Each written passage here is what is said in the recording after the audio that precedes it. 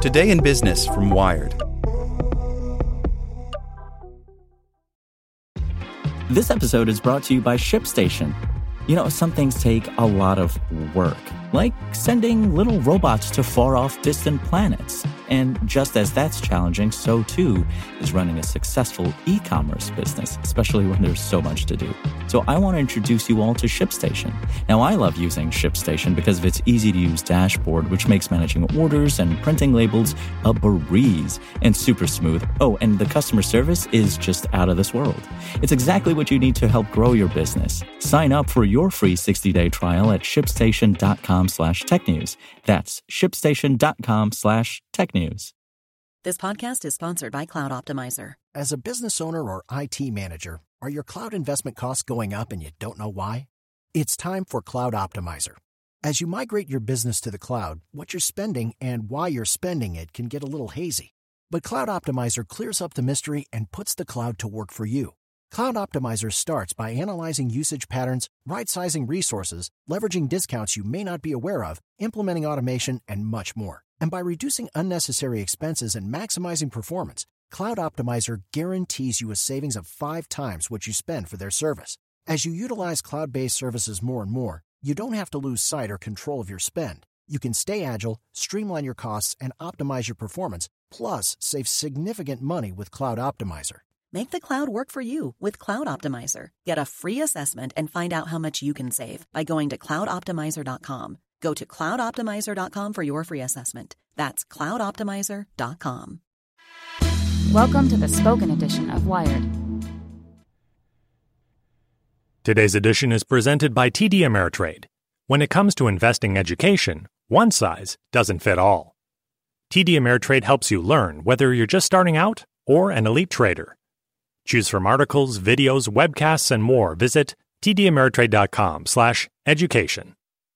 How a Teenager's Code Spawned a $432,500 Piece of Art by Tom Simonite. One Thursday last month, 19-year-old Robbie Barrat woke to a fusillade of messages on his phone. I was half asleep but saw they all contained the same number, he says. Then I fell back asleep for a few hours. I didn't really want to believe. The number in those messages was $432,500, the winning bid at Christie's New York on a ghostly portrait created using artificial intelligence. Following a recipe, Barrat posted online not long after graduating high school. Barrat was shocked because Christie's had previously estimated the portrait would sell for $7,000 to $10,000. He already felt ripped off by the sale because he wasn't credited. He probably won't receive a cent. Edmond de Bellamy, from La Famille de Bellamy, as the portrait is called, was created by a Parisian art collective that goes by the name Obvious. It appears to have made only minor tweaks to Barrat's methodology to produce the portrait. The incident has triggered a debate over authorship and ethics in the nascent field of AI art. Obvious and Christie's did not respond to requests for comment. Barrat says he posted his code to help and inspire others, but that Obvious went too far by profiting from recreating his work. It's a very awful situation, he says.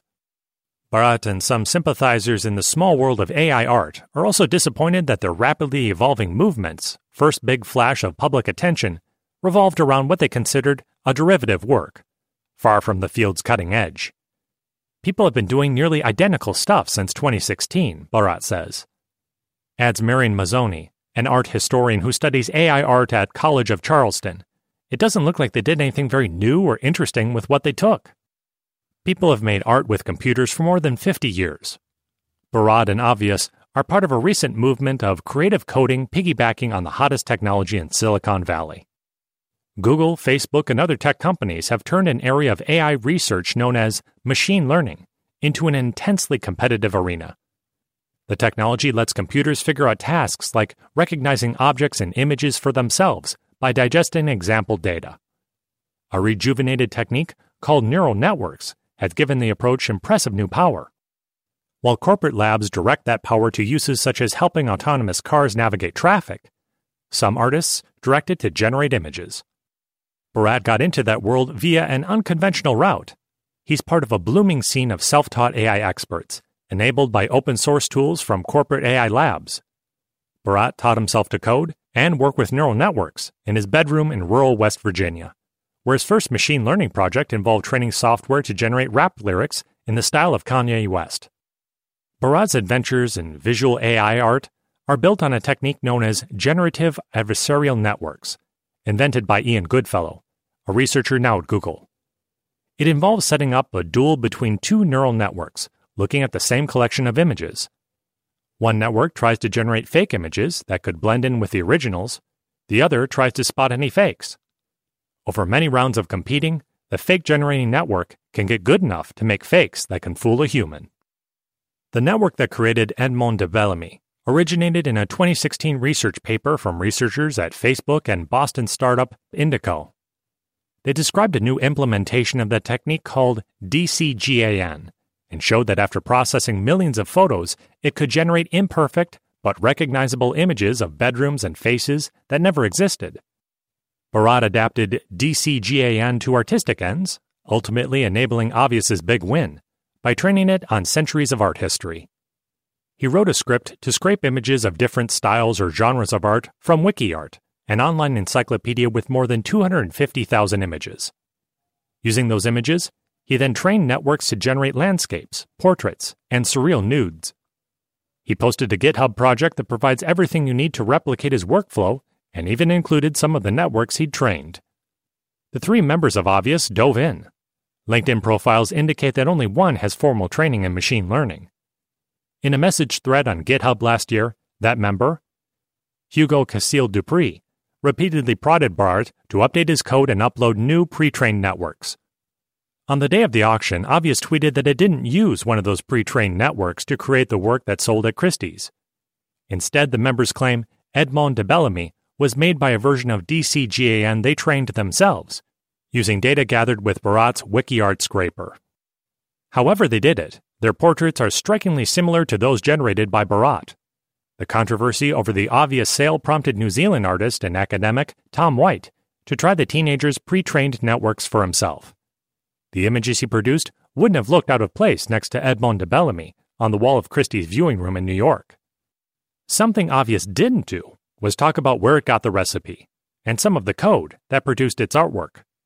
A blog post from the collective in February on its project didn't mention Barrat at all, according to a version saved by the Internet Archive in April. By September, Barrat had been added.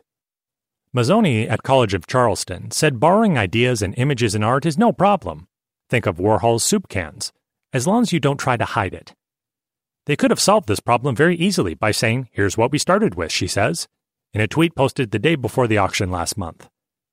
Obvious apologized and told Barrat, "You deserve a lot of credit, it's true. We cannot control how big it has become." Barrat continues to work on AI art around his day job, applying machine learning to biological sciences in a Stanford research lab. He's currently experimenting with using images from fashion shows to generate glitchy new garments, and he's working with a clothes designer to get the weird creations made for real. He says he expects to keep publishing code and ideas openly, but more cautiously. Open source is important to me, because this is how I learned to do this stuff growing up in the middle of nowhere in West Virginia, Barrat says. I'm going to keep going open source, but be more careful about it. This is the story of the one. As head of maintenance at a concert hall, he knows the show must always go on. That's why he works behind the scenes, ensuring every light is working, the HVAC is humming, and his facility shines. With Grainger's supplies and solutions for every challenge he faces, plus 24/7 customer support, his venue never misses a beat. Call quickgrainger.com or just stop by. Grainger, for the ones who get it done.